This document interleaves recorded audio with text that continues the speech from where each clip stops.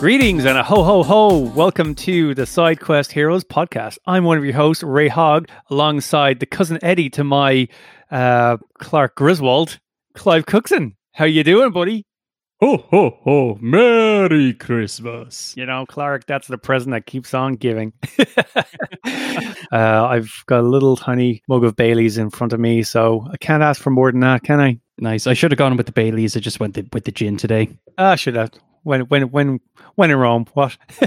Today, this is going to be a bit more of a chillaxed affair. It's our year in review episode where we discuss our favorite video games and video game moments of 2020. So that could be news, just things that we did that we're proud of. And just we'll just get into it. But before we get into all that, if you didn't know, this is the Side Quest Heroes podcast, the podcast where we talk about everything video games. If you like the sound of that, follow and listen to us on Spotify, Apple Podcasts, Google Podcasts, and all those other kick-ass podcast services available online.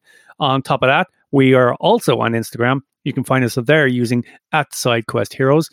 Follow all of our video game related shenanigans there. Post some comments and do let us know what kind of topics you'd like us to cover in future, because we're always open idea. Now, let's just get into it. Yes, Clive. Indeed. Our final episode of the year. Oh my God. Oh, long. How did this happen? Oh my God. It doesn't feel like the end of the year, but then again, like I was saying to you before we started, it feels like the final hour of a really long work week, that type of part of the year. Definitely so close to Christmas and a bit of time off, and you're like, oh my God, just hurry up, please, please, please. Yeah, and I think we're probably going to be adding more favorite moments to our list in the next week or two. I'm probably going to get more gaming done now in the next week or two than I have in the last bloody month. But let's not worry about what has to come. Let's talk about what has passed. Some of our favorite moments in video games. Clive, would you like to take it away with some of your favorite moments? I'm sure we'll be harmonizing a bit on some of these, but we'll see what happens. Oh, of course. I'll start off with the big one, starting this podcast. That did happen this year. It did. We started it off, I think we recorded and published our first episode in August of this year. Yeah.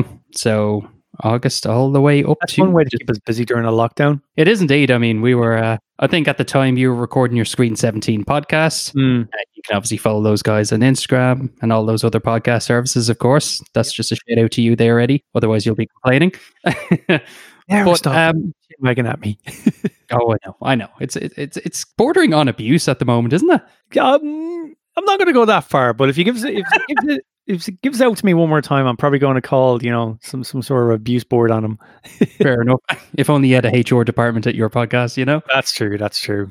But at the time you were recording Screen 17 and you obviously had the itch to do, a video game kind of podcast. And obviously after listening to yourselves and listening to Johnny's podcast, Dystropia podcast, which you can also follow on Instagram, Twitter, and all those other podcast services. But yeah, I just got the itch to try and do something like that because I always love to talk about video games, and you and myself always seem to have all these mad discussions about video games. So we thought, why not just make a podcast about talking about video games? Yeah. And honestly, I was massively chuffed that you wanted to get me involved as well. Like I was kind of thinking, you'd probably want to do it yourself or do other things. So it's kind of nice to be on this journey with yourself, Clive. Thank you for having me. And thank you to everyone who's been listening so far as well. Yeah, so we've a small listener base, but everyone is welcomed. In fact, although we have, gotten some listeners in various different countries now, obviously Ireland would be the big one, of course. What's the maddest country? What's the maddest country someone's listening to us in right now? Okay, so we've got Ireland, we've got the United States, United Kingdom, we have Germany, Nicaragua. Don't know to our German listeners, by the way. Mexico, India, Feliz Navidad, Australia. You call that a knife? We got Taiwan, Paraguay, Poland, Canada, Brazil, and Argentina. So thank you to any random people out there who have actually been listening to our podcast. Yeah, and do feel free if you are enjoying what you're hearing. Like we're not really trying to make a career out of this. I think this is kind of just a really nice hobby that we have. But if you feel inclined to share it with your friends, please do so. Because we would like to have more kind of engagement with our listener base, I think, going forward. Definitely, yeah. What about any other Ray? Oh yeah, let's go to me. This is one that I think you've already got on your list, but I'm going to poach it anyways. The release of Animal Crossing. Yes. This is a game, and I've just added to my notes here that it was the right game at the right time. you couldn't have timed this better. The whole world got into this game. It's my first experience with the Animal Crossing franchise. Have you had experience with it before?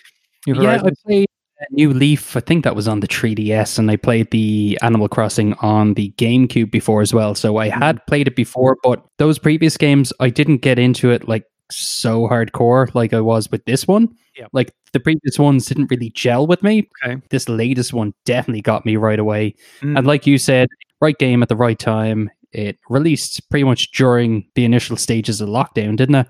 Yeah. It's like when we were all kind of told basically to work from home for what we thought was going to be a couple of weeks, and here I am 9 months later. Definitely, yeah. But I mean, that definitely kept me sane through the holidays. I mean, obviously yourself bought it, friend of the show Brian bought it as well after seeing us play. You guys visited my island, and we did the same with yours. In fairness. Oh, sure, I haven't gone back to it in ages, so God knows what's gone on with the island since then. Yeah, Trisha's carried the torch for my island. I kind of kicked it off and got it all going, and she kind of she's the Animal Crossing expert now. Yeah, definitely. But no, it's a lot of fun. It definitely kept me sane. It added a bit of sociability as well to it as well. I thought that the whole turnip exchange thing was funny as well. The stock market. Exactly, yeah. I think Johnny was starting to get a bit kind of annoyed with us talking about turnips all the time. Probably, yeah. Like, what's going on with these nips? Oh my God. Yeah. I mean, like, great game. I suppose the only issue with the game, not to put a little bit of a dark cloud on it, was the whole restrictive one island, one console thing. Yeah. But very, very minor thing. Well, big thing, I guess. But in the grand scheme of how things are, it's a very first world problem to not be able to create a second island. Well, it's a great way for Nintendo to force people to buy extra consoles, eh? And people did. Some people were buying lights purely for the kids. Get off their back. Why not? Get off my island, you stupid kids. Yeah. What about you, Clive? What's your next favorite moment of 2020? Okay, I'll bundle these into the two anyway, because we had a lot of fun, making some episodes around this. But the release of the Xbox Series X and the PS5. Absolutely brilliant. They came out in November. It was within the space of a week, basically, over here. Yeah. We obviously got the PS5 a bit later than our US kind of people. Exactly, yeah. But when they came out, we had so much fun. I mean, you got yourself the Xbox Series S. I got the Xbox Series X. Yes, I did have some issues with, the disk drive and everything else, but that was all sorted by Microsoft in the end. So thank you very much, guys. And I mean, we had a lot of fun on Game Pass. We played Streets of Rage 4. Yeah, that was brilliant. And we played Grounded as well. So we had a couple of Game Pass games on there that we actually played. And then we obviously had the kind of fun to, go down to Smith's. We met each other for a bit of a coffee, socially distanced coffee, of course. Yep. I was in my car. You were in your car. We were chatting through our open side windows. So nobody be throwing accusations at us. And then we ran into each other at the opticians afterwards as well. But I think that was the first time I've ever picked up a console with any one of you guys, really. So, I mean, it was kind of a cool experience to be there on launch day, getting the PS5 and everything else. Yeah. Well, honestly, it's the first time in my life I ever picked a console up on day one in both instances. But there was something quite nice about this release happening this time. Granted, there was a bit of issues with scalpers and bots buying consoles, but besides that, we were kind of unsure whether the consoles were even coming out this year because of the pandemic, whether parts would be available. Sony and Microsoft were kind of playing release window chicken a little bit with their pricing, and I think there was a little bit in that. So once one console got announced, the next one got announced, and their pricings were almost identical. I don't know who really is losing more money on the console, probably Sony maybe. But yeah, I think that was a little bit of a glimmer of happiness that we needed in 2020. And definitely, it is very happy. I'm really, really chuffed with the systems. I'm really enjoying the PlayStation 5. Little bit of fan noise, but I think that's just what it is. I think it's just that powerful. It's nowhere near as bad as the jet engine that my PS4 was. Some of the other PS4 Pros as well were really loud. It's just like the PS5, when it's ramping up, it just, you might hear the old just the normal kind of fan that you expect. Then obviously the Xbox Series S is the one I got. So my first kind of foray into Game Pass, which I think is fantastic, bargain, especially with the games that are being added to it now. I recently just downloaded Skyrim. I've never played it completely. I've always just played about a couple of hours into it, and I've kind of put it down. Never really engaged. Ongoing joke, isn't it? Yeah, I mean, I'm sure I'll play it for 3 or 4 hours and put it down because something else shiny has taken my attention. But yeah, no, it was a good thing to happen in this crummy year. And obviously actually getting to use that DualSense controller for the first time as well was definitely one of the highlights of the year, because it feels next gen, like we discussed on one of our previous episodes. But my God, had so much fun with that. Yeah, I'm really looking forward to more games developing. Like obviously the only game that really takes advantage of it now is probably Astro's Playroom. Bugsnax does a little bit, not to the same effect of Astro's Playroom, but Duty. Yeah. I know that apparently some of the guns, depending on the gun you have, there's different resistance on the trigger. It'd be great to see what the next Horizon game does with it as well, or possibly the next Uncharted spin-off that they'll bring out, because there's no way they're not making another Uncharted game, especially with the movie coming out. And I'd say the next kind of racing game that they do, whether it be, Gran Turismo or whatever, I'd say might make very good use of those haptic triggers as well. Yeah, I never thought about that, especially if you're playing like you're on a dirt road that you feel like the grapple, or if you go onto a chicane and you feel like zoop, zoop, zoop. Exactly. Yeah. That'd be really cool. What's your next one? I'm going to say Fall Guys Ultimate Knockout. I'm obviously not going to say Fallout Guys like you should say. I'm pitching that. Guys, do Fallout Guys. Yeah. That came during lockdown as well. I think a lot of, this was like one of those games that just kind of, I don't know, became a viral kind of hit. You saw it on every single bloody YouTube channel that you could find. Now, it's still going, but I don't think it's probably as popular as it was before. But when we first played it, my God, the amount of fun I've had with the game. I know I've sworn and shouted a lot at the TV.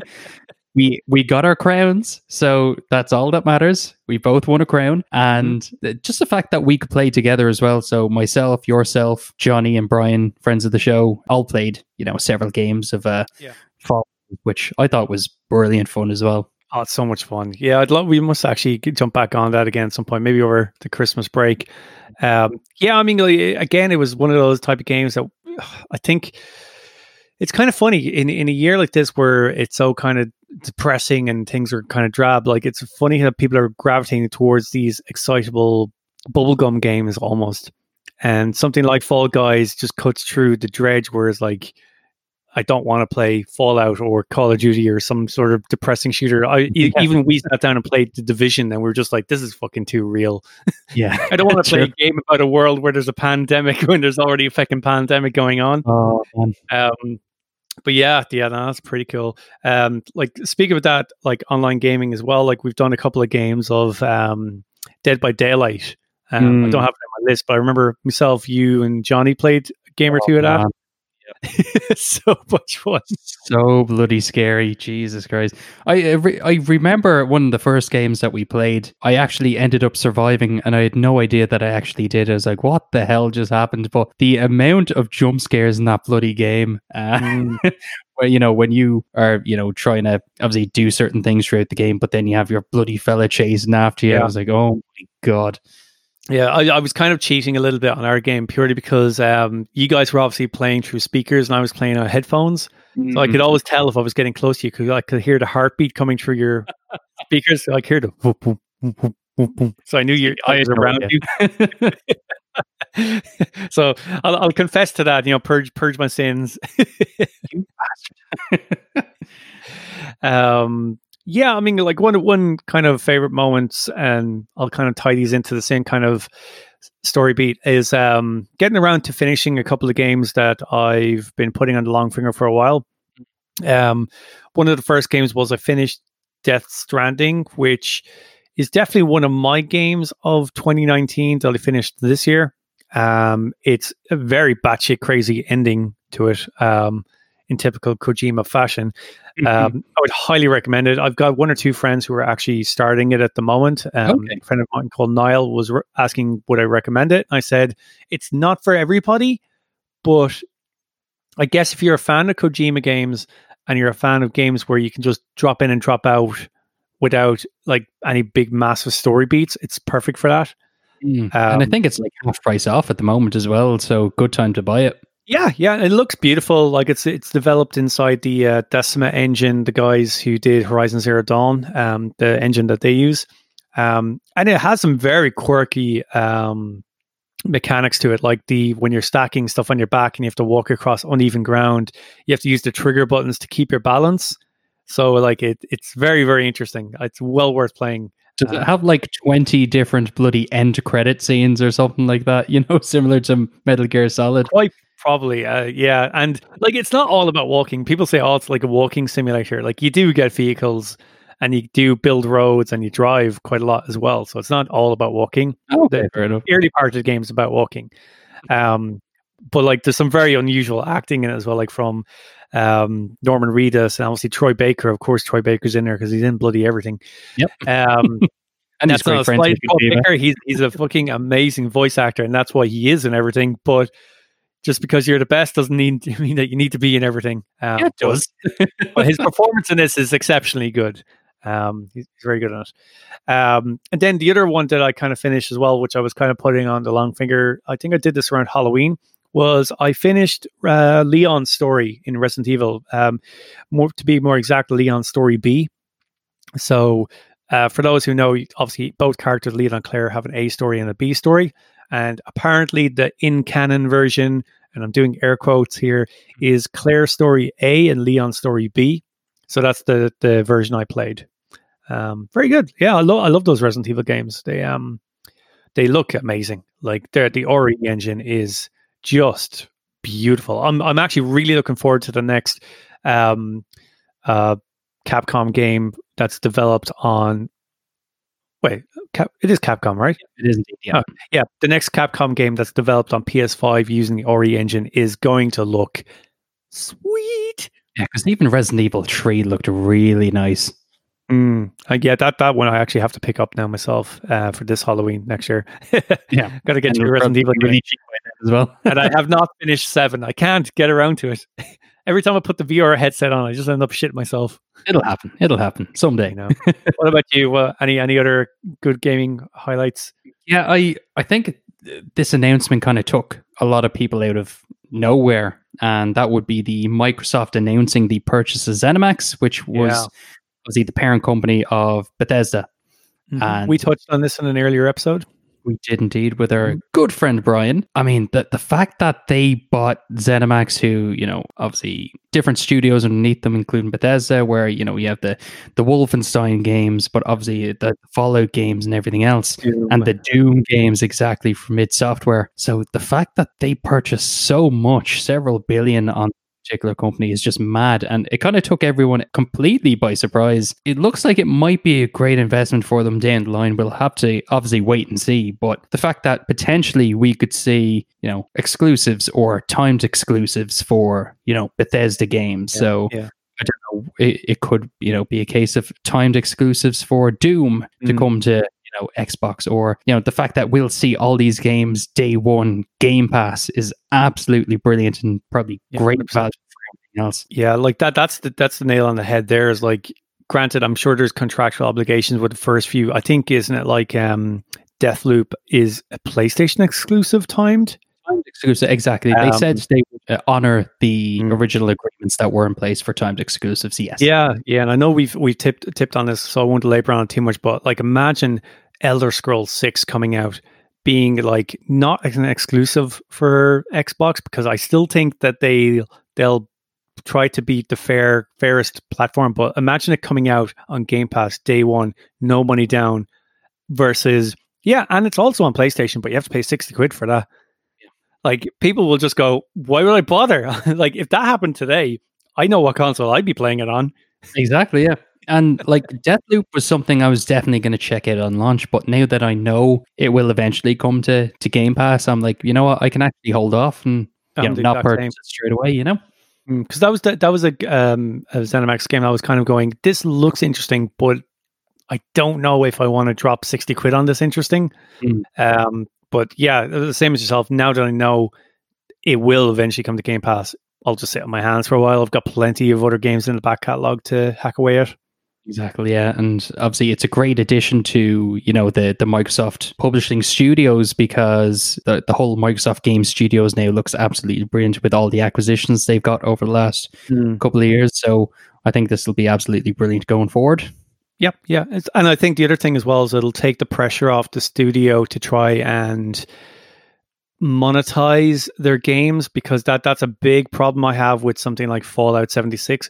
I like Fallout 76. Look, I'm one of those weirdos that, I love punishment or something. But the Fallout 76 marketplace is so stingy.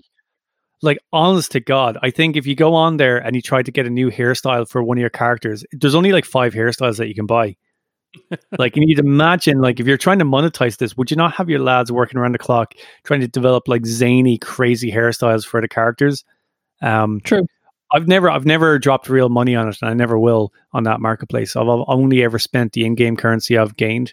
But anyways, like, just imagine the next Fallout or whatever that they release, that they don't have to monetize the marketplace so heavily, and that these could just be templates they unlock through missions or whatever. There is a marketplace, but it's purely in-game currency, so you can't top it up.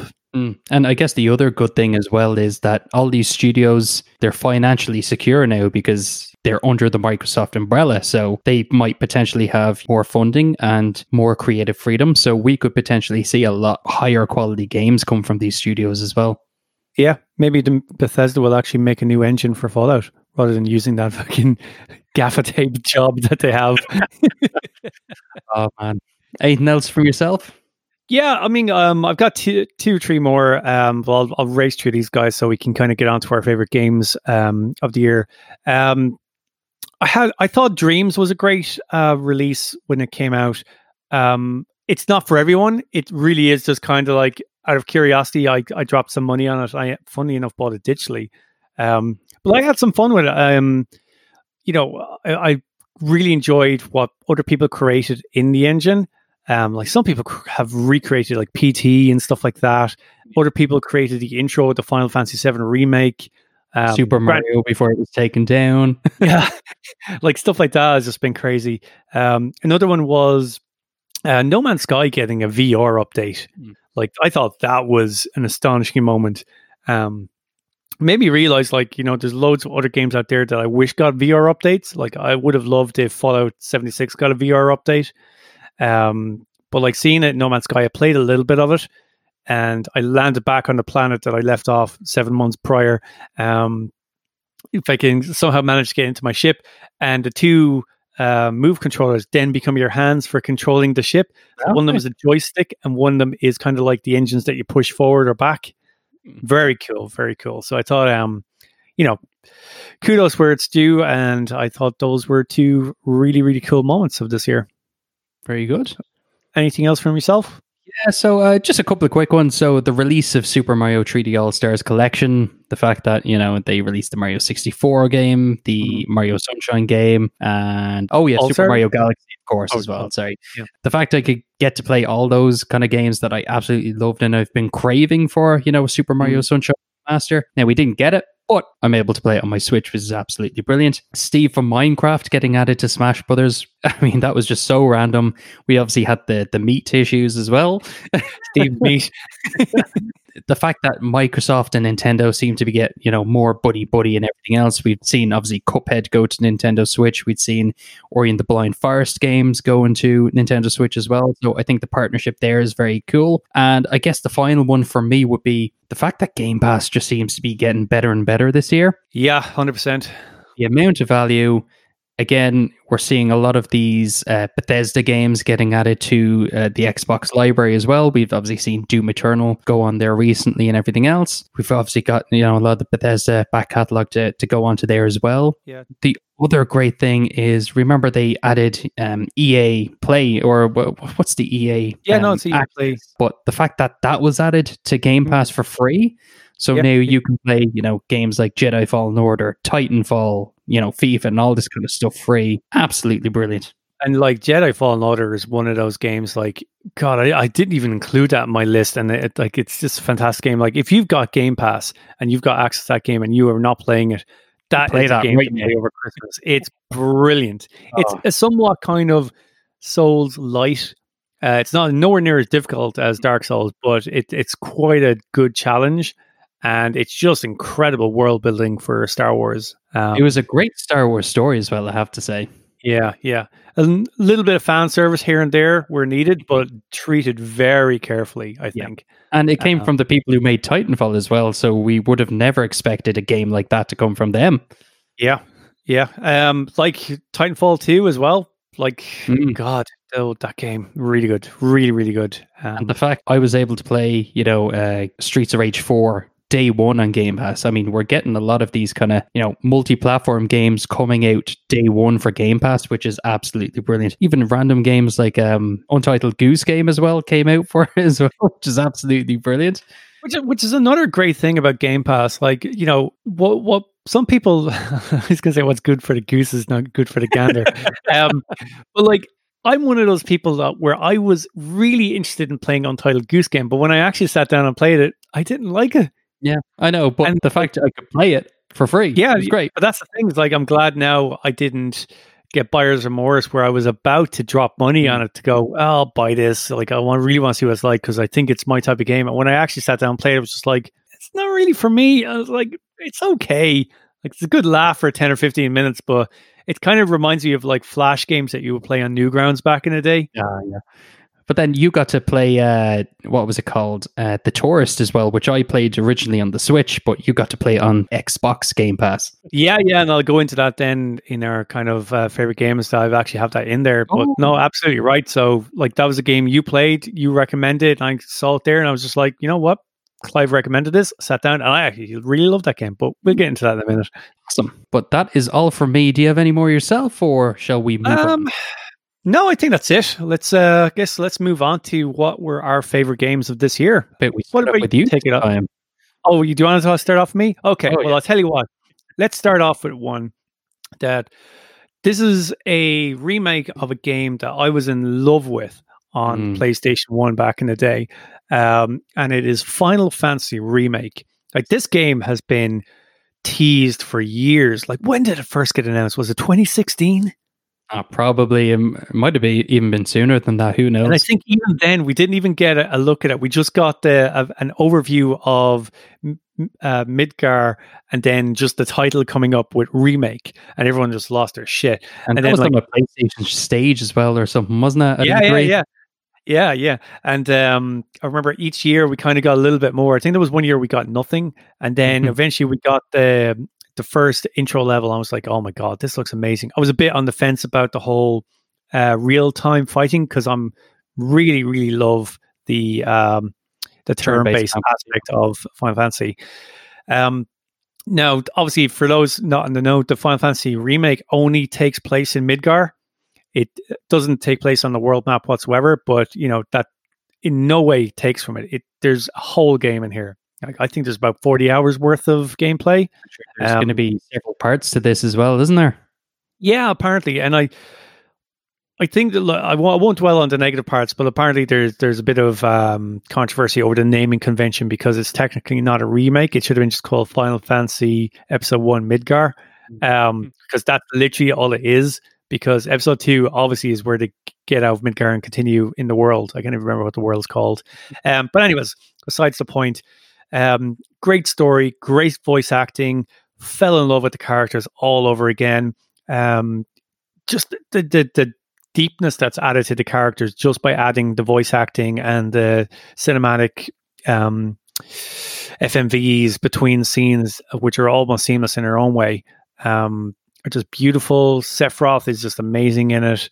Aerith is just like, you just want to protect her the whole time.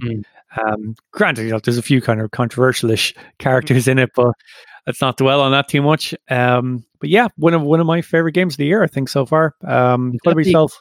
Well, that's definitely a game I want to play anyway. Yeah. Have you never played it? No, never played it. I'm just waiting for the right price, and then I'll play it. But no, because I loved Final Fantasy VII growing up, and this just looks more like my kind of game. Yeah. Yeah, cannot wait.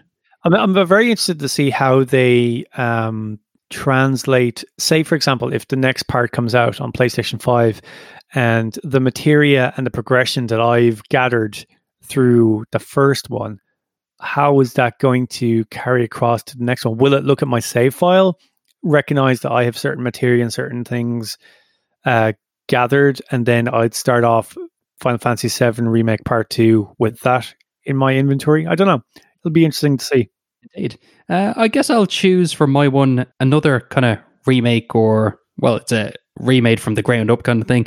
Tony Hawk's Pro Skater 1 and 2. My God, what a game. I purchased this on the Xbox, and it is just like I remember, just with much nicer graphics, much better kind of lighting effects and everything else. I mean, oh my God, I didn't realize how difficult, like, from my memory, I thought Tony Hawk's was a lot easier when I was a kid, but now playing it, I'm just like, my God, trying to relearn all these tricks, trying to get, top score and get all these bloody tokens and all this kind of shit. You can learn quicker when you're a kid, I'm telling you. You can, but I was like, was I really this bad as a kid? I remember doing so much more than this, But no, I've been having so much fun with it so far. It is a bit disappointing that they weren't able to get, some of those costumes they had in the first games on the PS, like, the Spider-Man. Yeah.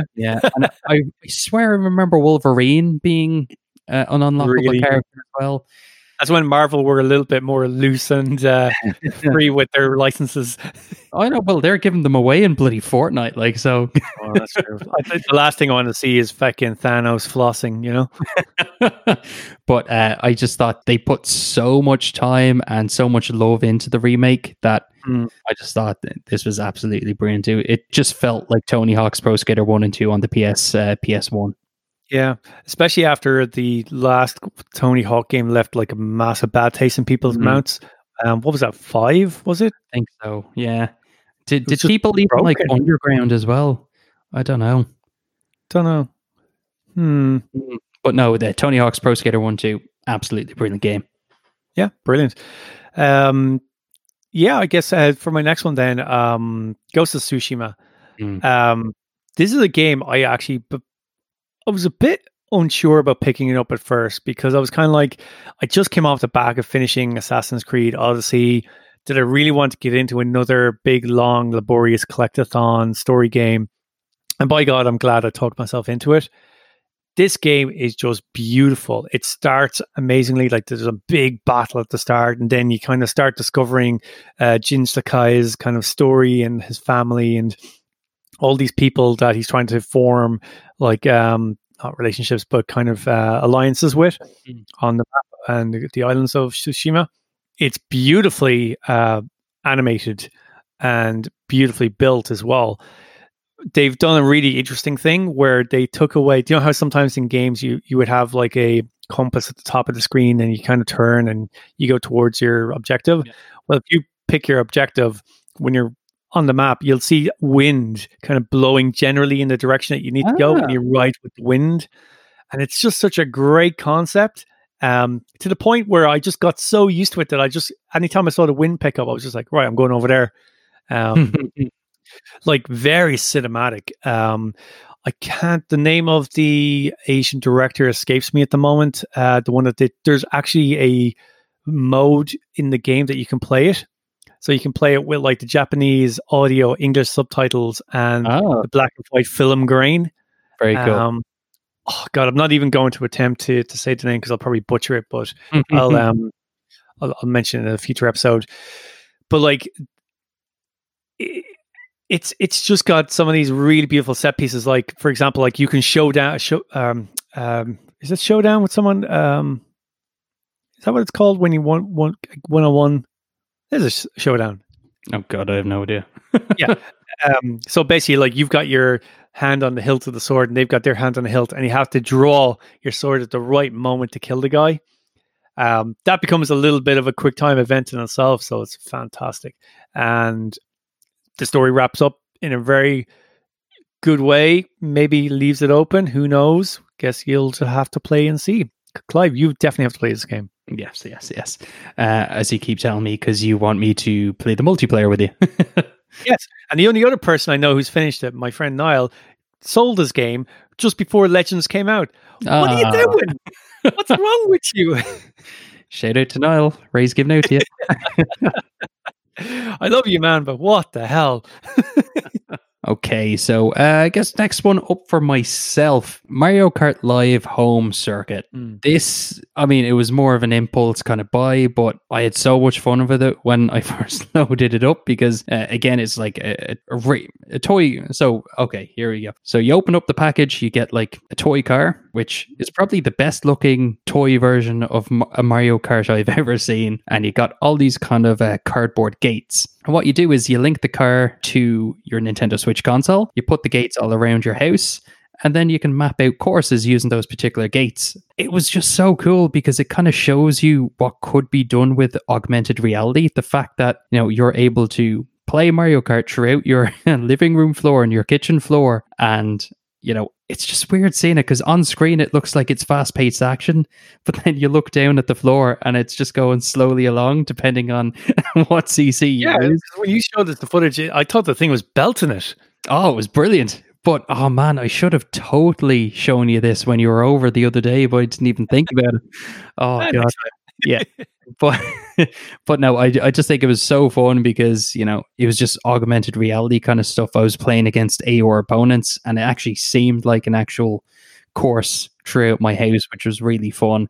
The only downside, obviously, is there's no online play. I'm guessing, obviously, that's for security reasons. And because you don't want people seeing the inside of your house. Well, that's the thing, and who knows if kids are playing and then someone's got his bloody ding-dong out while he's playing Mario Kart online. Yeah. I'm gonna win. But I thought that was a lot of fun just because it gave me kind of a whole different perspective on a different kind of game that I could play within my household. The fact it's augmented reality, you're using your own house and your own living room, but it felt like Mario Kart. The fact it's a toy car, but it felt like I was kind of drifting and everything else. Absolutely brilliant. You got to hand it to Nintendo. The way they just will just do the most batshit crazy thing. I can't imagine Sony or Xbox ever bringing out a game for their console where you have to have a little remote control car to play it. Like, they just wouldn't do it. Or even that bloody theme park that they showed the video of, like Shigeru Miyamoto unveiled Super Nintendo World or whatever in Universal Studios in Japan. Now it's obviously coming to Universal Studios Florida and all these other kind of Universal Studios parts, but they're so batshit crazy they made a theme park. Why not? Everyone knows who Mario is. I mean, like, God, my mum doesn't even play video games. I'm sure if I showed her a picture of Mario, she'd know exactly who it was. You know, I would honestly say he would be the most recognizable mascot in video games ever. If you ask someone, do you know who Mario is? Oh, Super Mario. Oh, yeah, I know him. Yeah. Like years ago, I might have argued maybe Sonic was on par, but definitely Mario would. Maybe Sonic now would be close to on par because of the movie and everything that came out recently enough. But no, you're absolutely right. Mario is the video game mascot. Cool. What's next up on your list, buddy? I'm going to go with Spider-Man Miles Morales. Nice. Yeah, this is a game that kind of, I guess, came out of nowhere, but made absolute sense considering that they had most of the assets already built for the game. So this is a spin-off of last year's, was it last year's 2019 Spider-Man? It was 2018 Spider-Man came out. Was it? Wow. Same year as God of War, because remember there's that whole Game of the Year debate kind of thing going on. Yeah, you're right, actually. So yeah, this is the spin-off from 2018 Spider-Man Miles Morales, or Spider-Man Peter Parker, done in the same way that Lost Legacy is a spin-off of Uncharted. So it's a more kind of self-contained, well, albeit say self-contained, you got the entire island of Manhattan again. Yep. So like it's the same size map as Spider-Man, but the missions are a bit more concise. The story's a bit tighter. Yeah. They're actually like there's not as many kind of side missions and stuff to do. Now there is quite a lot to do. on the side missions. So there are like warehouses and gang breakup things to do. But like, it was interesting to see just how far they've come in the 2 years since Spider-Man has been released, like how much this game actually even feels better. And I think I like the combat more as Miles Morales than I do as Peter Parker. Something about it just flowed better. Like I like the Venom strike abilities. I guess I like the kind of almost unprofessional way he swings as well. And the story itself is like just amazing. And at one point, even like tear-inducing, as both myself and Clive can contest to that. Tear jerkers like the original. Yeah. Do you have any comments on that game yourself? Because I know it was one that you liked playing. Yeah, I mean, say it's just echoing the same kind of sentiments as you. It was a game that I think was brilliant for the PS5 launch. It looked lovely. You obviously had the option to do, kind of fidelity modes or 60 frame per second kind of mode. I do know they've added even more kind of stuff to it now. So I think there's a 60 frames per second mode with some ray tracing effects on there as well, which is really cool. So they're still improving on the game. Wow. But I mean, unlike yourself, I actually preferred Spider-Man 2018, but I still think this is an absolutely brilliant standalone game. I think the performances from, the characters from Miles Morales, his mother, and everyone else, I thought were absolutely brilliant. Again, another bloody game that Troy Baker is in. He did very well for the bad guy in it. I know. I mean, he was Troy Baker. Definitely had that kind of personality, that kind of voice that you were like, oh man, I hate this guy so much. He's such a sleazeball. He played it so well, and the combat brilliant. And like yourself, the fact that, his whole swinging mechanic was just like, I guess unseasoned, I guess you could say would be the word, that, he was getting used to everything else, getting to grips with everything. And I think you mentioned on one of the previous episodes that if you stand on the edge of a ledge or something like that, he'll kind of just hobble around or something like that. Or, like if you come from a swing and try to land on a building, like he does this thing where he lands on one foot, but he kind of staggers a tiny bit and then straightens up. And it's just really nice to see those little details to attention in it. It's just the little things like that. And even the fact, no spoilers, but obviously the character of his uncle, it was his uncle, wasn't it? That came in and everything else. Yeah. I mean, if you've seen Into the Spider-Verse, you'll probably know what we're getting at. Exactly. Yeah. It's a great world they're building is what I'm trying to get at. And they are really trying to flesh out all these characters and all these storylines. So I cannot wait to see what happens in the next Spider-Man game. But the fact that Peter Parker was in here as well, it added that kind of dynamic too. I like that the story did actually follow exactly what I predicted. Remember about when we first started the podcast, we were talking about Miles Morales and why wouldn't Peter Parker be there to help with these missions?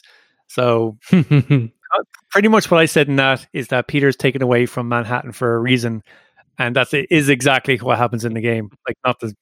You knew he was going to be gone because there's no way Miles was going to be doing this on his own if Peter was there. And just to cap that one off, I guess, stick around for the post-credit sequences on that game because they feed back into the post-credit sequences of the previous Spider-Man game, which I am very giddy for. Exactly, yeah. Absolutely brilliant. And obviously there's a great soundtrack to it as well. And what was that one song? I'm trying to find it here at the moment. Part of me kind of wishes the Post Malone song was in it, but I understand why it's not. True. But I'm sure they're trying to make their own world. The end credit scene was very Black Panther-esque in, the kind of graphics and the way it was swinging around all these different characters while they're frozen. But the song is called I'm Ready by Jaden. And, again, that kind of reminiscent of kind of Black Panther as well. I don't know why I'm getting Black Panther vibes off it, but absolutely brilliant. It had a brilliant soundtrack as well. Yeah. I really liked it. I mean that's why it's in our pick of favorite games of the year, I guess. Very good. What's next on your one? I will go for. Let me see here. I'll go with Astro's Playroom because it's one game that we've both played. I had so much fun with it when I started playing it. The fact that it was the perfect demo for the DualSense controller for the PS5. Yeah. It, again, was just a next-gen feel. The fact that, when you're walking on different surfaces, it felt like I was actually swimming in water. It felt like I was running on metal. It felt like I was crashing through glass or ice or whatever, And even the spring techniques where you have to kind of spring to, get to certain parts of the level. My God, they put so much time and effort just to show off the power of the DualSense triggers. And again, it's like a perfect demo, and it was free with the console. So, I mean, if anyone has a PS5, definitely try that out. Yep, yeah, I really liked it as well. Like it's a jog down memory lane for if you've basically had a PlayStation in your house since the early 2000s or late 90s. Obviously, because the little Easter eggs and the collectibles that you can get in it. One of my favorite creatures to control was the gorilla mech. Yes, because you kind of have to swing and grab using the trigger buttons. That was really cool. it's another thing, like rock climbing or something like that. yeah, it was exactly like that. It's just like very, very inventive levels. Like for a free game that's pre-installed, it does go toe to toe with some other platform games. Like if you put say Crash Bandicoot next to it, like the first Crash Bandicoot. Granted, Astros is nowhere near as difficult as Crash Bandicoot, and I don't think that's the point. I think it's just to show you, and maybe it's a bit of a developer hint to say, look what you can do with this controller, and look what you can do with these environments. But yeah, no. Beautiful game. Yeah, it was very nostalgic as well that you could, unlock all these different types of bits and bobs. Like you can unlock statues, you can unlock, different consoles from the different eras and all these weird random peripherals as well that were sold with the PS3 or the PS4 and so on. So, yeah. It's good to see some of the Astro Minions kind of like role playing as famous PlayStation characters. And I think there's even one where there's two of them sitting beside an old PlayStation and they're playing, and you look at the TV and it's the T-Rex demo from Demo 1. Fantastic. Okay, won't you another one there, Ray? Yeah, I mean, I'll go with this one. Now, this is the recommendation that you gave to me earlier in the year. And I think when I Googled the picture of what it looked like, I was like, oh my God, I really need to play this. It looks really cute. And it's The Tourist. I know you played this on Switch, I think. And I played it on the Xbox on Game Pass. Very, very cool game. I wasn't sure if I was going to like it at first, but the more I played, I was just like, this is actually a really, really good chilled out game. Very easy to drop in and out of. It can be as difficult or as easy, I think, as you want it to be. Exactly. I loved the kind of collectibles that weren't overly complicated, but there were one or two levels that were like, oh my God, this is a proper challenge. The one that comes to mind is the diamond mine. You have to try and get to the bottom without falling. If you fall, you have to go all the way back to the entrance. But little things like just going to the Ibiza island and collecting all the music, and the more you turn on the lights, the more you get the stage ready, the fucking sicker the beats get. Like, it's probably one of the first Microsoft games that I've 100%ed. I know on PlayStation you call it platinuming. I don't know what you call it on Microsoft. You just say total achievements. I don't know. Yeah, I got the total achievements on it, so that can tell you exactly just how much I enjoyed this game. So thanks for that recommendation, Clive. No worries. It's a nice short game. You obviously play as a little blocky Tom Selleck looking character, but yeah, he is a Tom Selleck character. It had a cool kind of arcade section as well, where you could play old school type video games as well, like rip-offs of F-Zero and Bubble. Exactly. So I loved that game. I got so good at that game. The game eventually just started looping on itself. So there's only about 16 or 17 levels, but once you get past the 17th level, it just goes back to level 1 again. Oh, fair enough. I know, definitely good fun. Yes, next on my list, I'll just say Crash Bandicoot 4, It's About Time, because I was such a fan of the original games. The N. Sane trilogy, when it came out, is brilliant. And if you have a PS5, you can download that on the PS Plus collection. So you're right, actually, yeah. Exactly, download that bad boy for free. But it's kind of strange.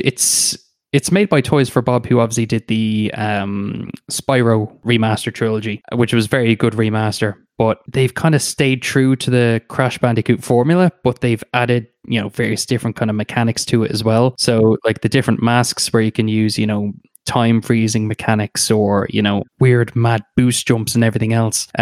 It's very hard. But even it wouldn't be Crash Bandicoot if it wasn't. But it's not overly hard, but it's just very challenging. But the great thing is, even the music seems very Crash Bandicoot-esque as well. I just think it's one of those things where, we've been clamoring for, another Crash Bandicoot game because Activision's just been kind of sleeping on the license because, a lot of the games that came out for the DS and Nintendo, Game Boy Advance and all this kind of stuff were not the best games in the world, but this one is like a proper Crash Bandicoot sequel, and it's the kind of thing I'd like to see going forward anyway. But yeah, brilliant game. Yeah, I really need to give it a spin. Pardon the pun. But I've played the first one in the Insane Trilogy, and oh my god, I nearly pulled my hair out. So I still have the other two. I can't remember what the second one's called. I know one of them's called Warped.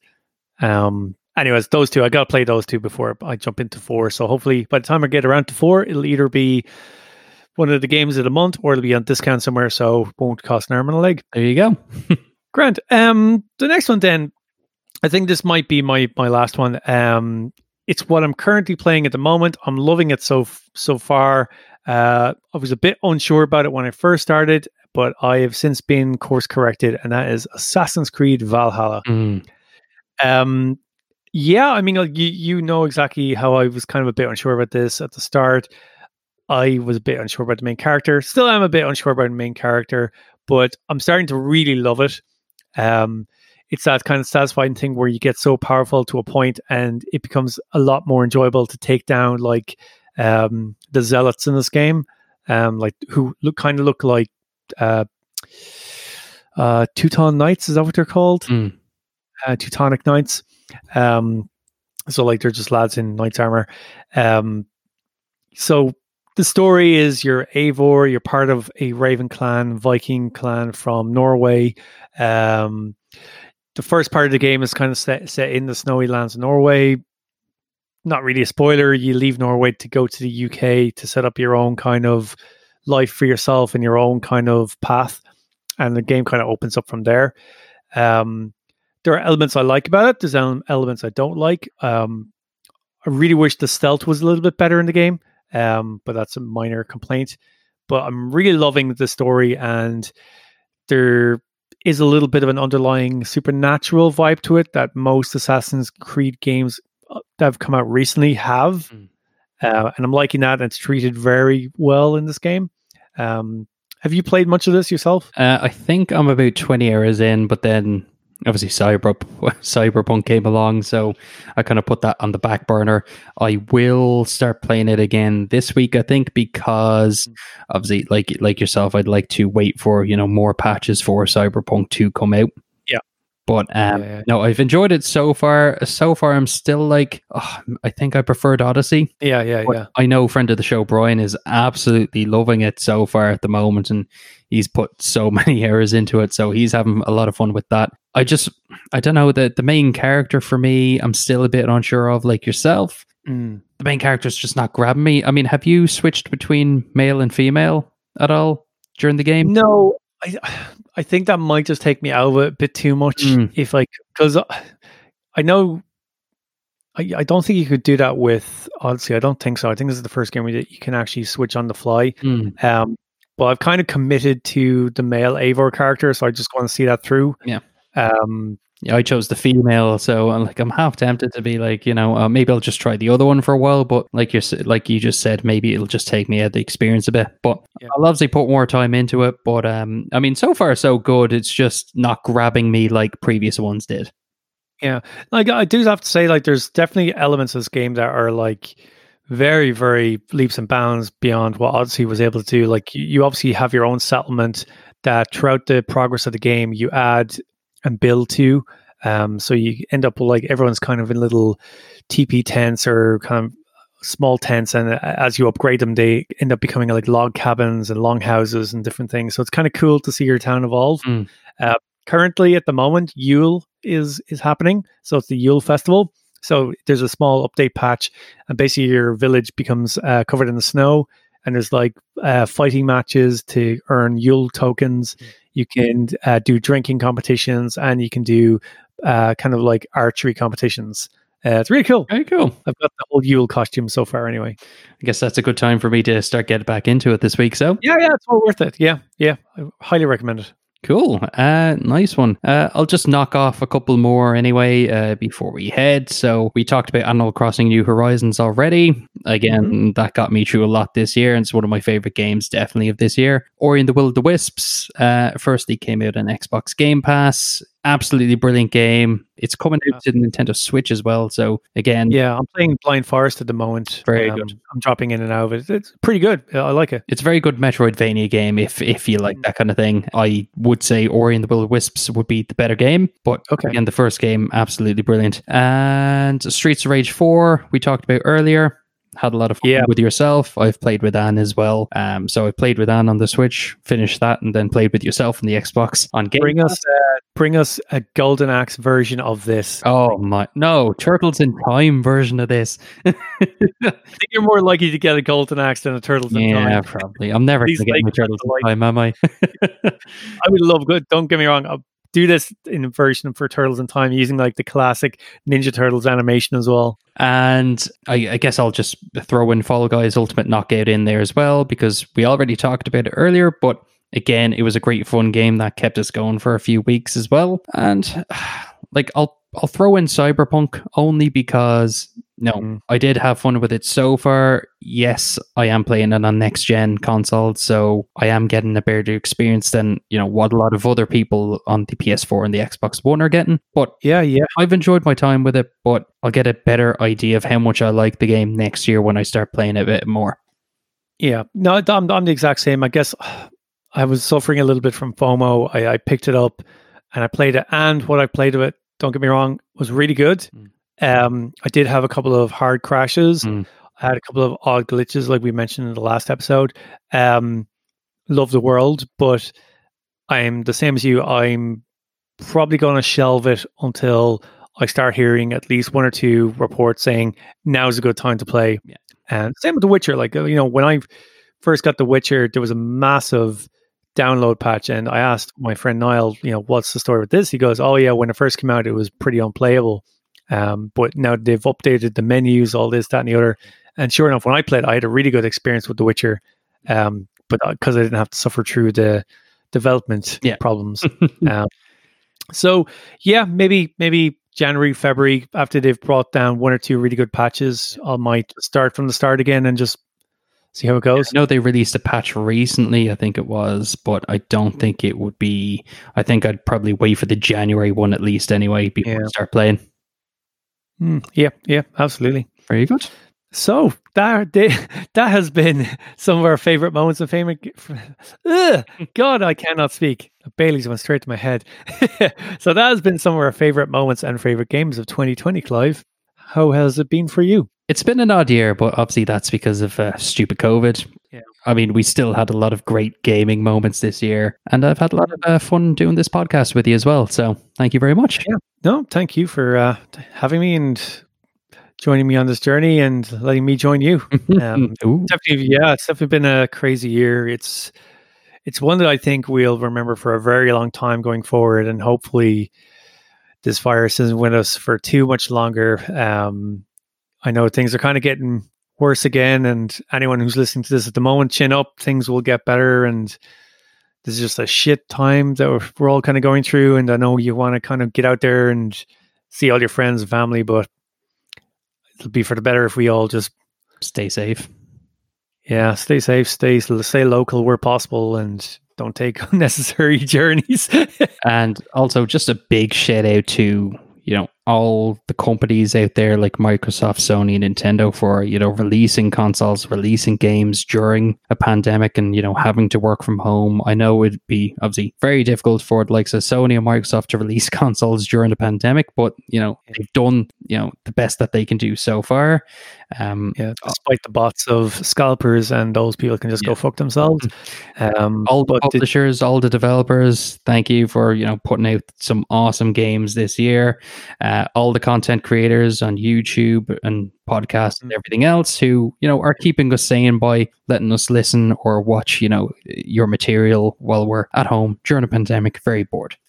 Yeah. And we gave them a bit of a shout out in that episode we did several weeks ago. So, yeah, I can only mirror Clive's sentiments there without adding anything on top. Yeah, very good. So that has been our Christmas episode. Wherever you are, stay safe, stay warm, and be merry.